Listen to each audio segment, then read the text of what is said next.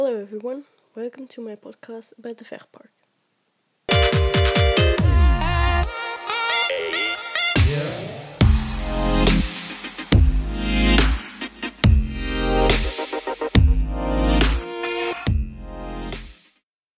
Please listen to this podcast during the peak bike tour, otherwise you will miss some nice visuals. The Vecht is the smallest of the big rivers in the Netherlands and the biggest of the smallest rivers.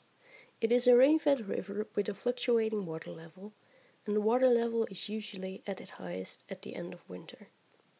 First, let me tell you a little bit about the history of the Vecht. During the Salian period, which was approximately 150,000 years ago, the northern half of the Netherlands was covered by an ice cap. In this ice age, central push moraine walls were formed. During this period, the primary stream valley of the Vecht was formed, because of meltwater eroding a wide valley at the edge of the ice cap.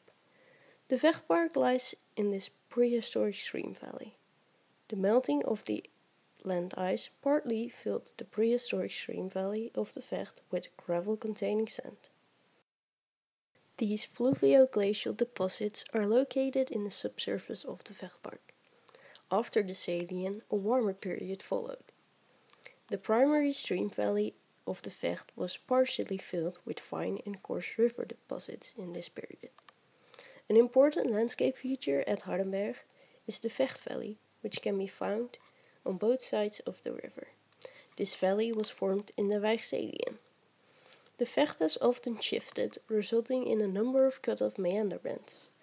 On the east sides of the Vecht Valley, sand ridges are located. You can spot these during the peak tour. Until the 20th century, the Vecht had a transport function. The river was used, among other things, to ship Bentheimer sandstone from Germany to the Netherlands. The river had a seasonal water level. In winter there were annual floods, and in the summer the water level in the Vecht was low and the navigability was poor. From the beginning of the 20th century, the strongly seasonal character of the meandering river changed. The countless floods caused too much inconvenience and made the Vecht dangerous. The Vecht dikes were made and the river was channeled. River arms were cut off and the banks were covered with stone sheeting for protection. The course of the river has even shifted around Hardenberg in the past century. For Design 1, I researched how the Vechtpark was developed and what measures were taken to make the Vecht around Hardenberg safer. I also researched if the Vechtpark could be helpful during droughts, but this is not really the case, as water storage here is only temporary. The Vecht has 4 different areas, which will all be discussed in this podcast. If you are listening to this podcast during the peak tour, which I highly recommend, please look around you at the first location. This is Nature Activity Center De Koppel. Behind this building, a garden was created in the floodplain. In this garden, visitors are introduced to the Vechtal, so please have a look. Visit the water playground and the barefoot path. The garden offers an experience of all elements: earth, water, air, and fire. It is the ideal location for activities such as searching for aquatic animals, treasure hunts, lessons, shows, and a campfire. So let out your inner child, go and explore. Walk over the sluice and the weir to get to the next location. Location of the peak bike tour, you can look out over the Molengoot area. In this area, a lot of attention has been paid to improving water quality and ecology. Shortly after the Vecht flows under the Europaweg, a secondary channel has been dug that flows south into the Molengoot after about 400 meters. A fish passage has been realized in the side channel so that fish can pass the weir via the side channel of the Vecht and the Molengoot. Also, a wild water canoe track was built here. Fun fact, this is the first wild water canoe track that uses the natural decline of a river. The Vecht provides a height difference of 1.5 meters over a length of 140 meters, which makes for a very fun experience. The various obstacles in the track create eddies and waves.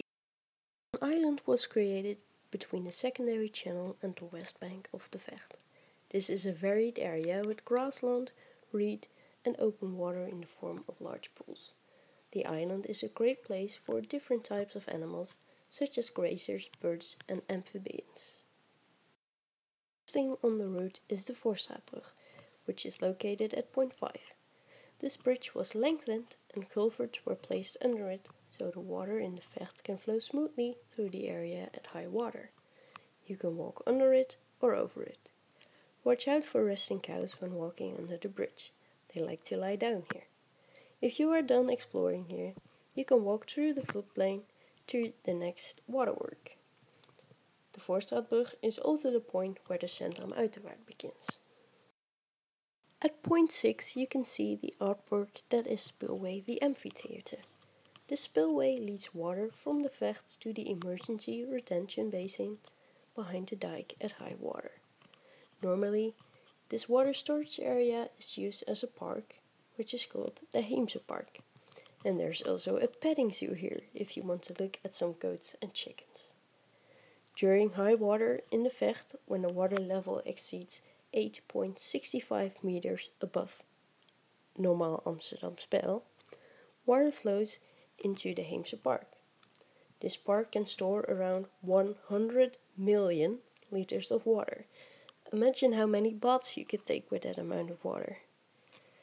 The spillway is also useful for other things, as it can be used as a stand during performances or as a nice resting place for hikers. Point 7 is a nice place to have a look at the Vecht, take a sip of water and relax for a bit. Because here you can see the islands on which the birds forage and the cows can graze. Tree trunks have been placed here alongside the water, which serves as benches. The next point is located at Spillway Hethold, in the bend on the dike between the Amalia Bridge, which you've already passed by, it was the bicycle bridge, and the Willem-Alexander Bridge. The spillway has been built. It is a transferium, which functions as a viewpoint, a starting point for walking and cycling tours, and it has parking facilities for bikes and cars. If you have always wanted and dreamed of having a picnic in the back of your truck, this is the place to do that. Let's move on to the next point. At point 10 you can look out over the Balder floodplains. Walk along the dike for a bit if you want to. The Balder floodplains has been redesigned for nature, water and extensive recreation.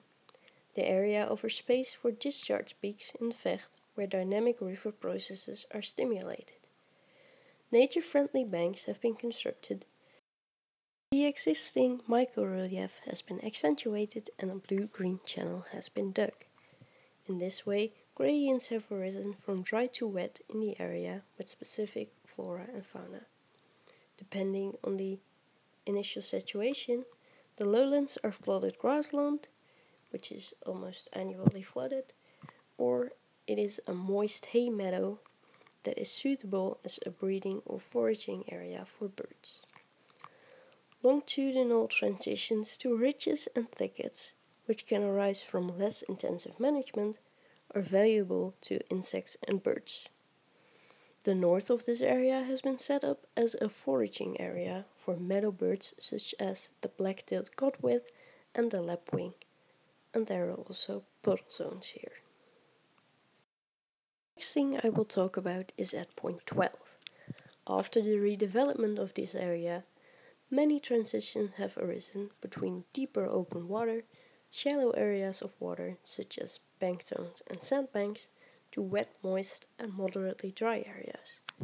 These transitions are very interesting ecologically.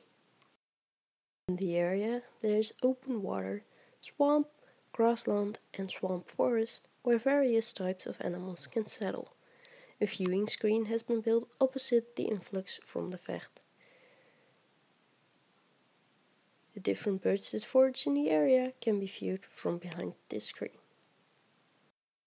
If you want to see the Vechtpark from the water, go to the smaller marina and hire a canoe here. No, you don't have to go on the wild water track with that canoe, but you can have a nice view from the water over the Vechtpark and see the floodplains from the Vecht. I'll walk back to the koppel and finish the tour. I hope you had fun and learned a little bit about water management.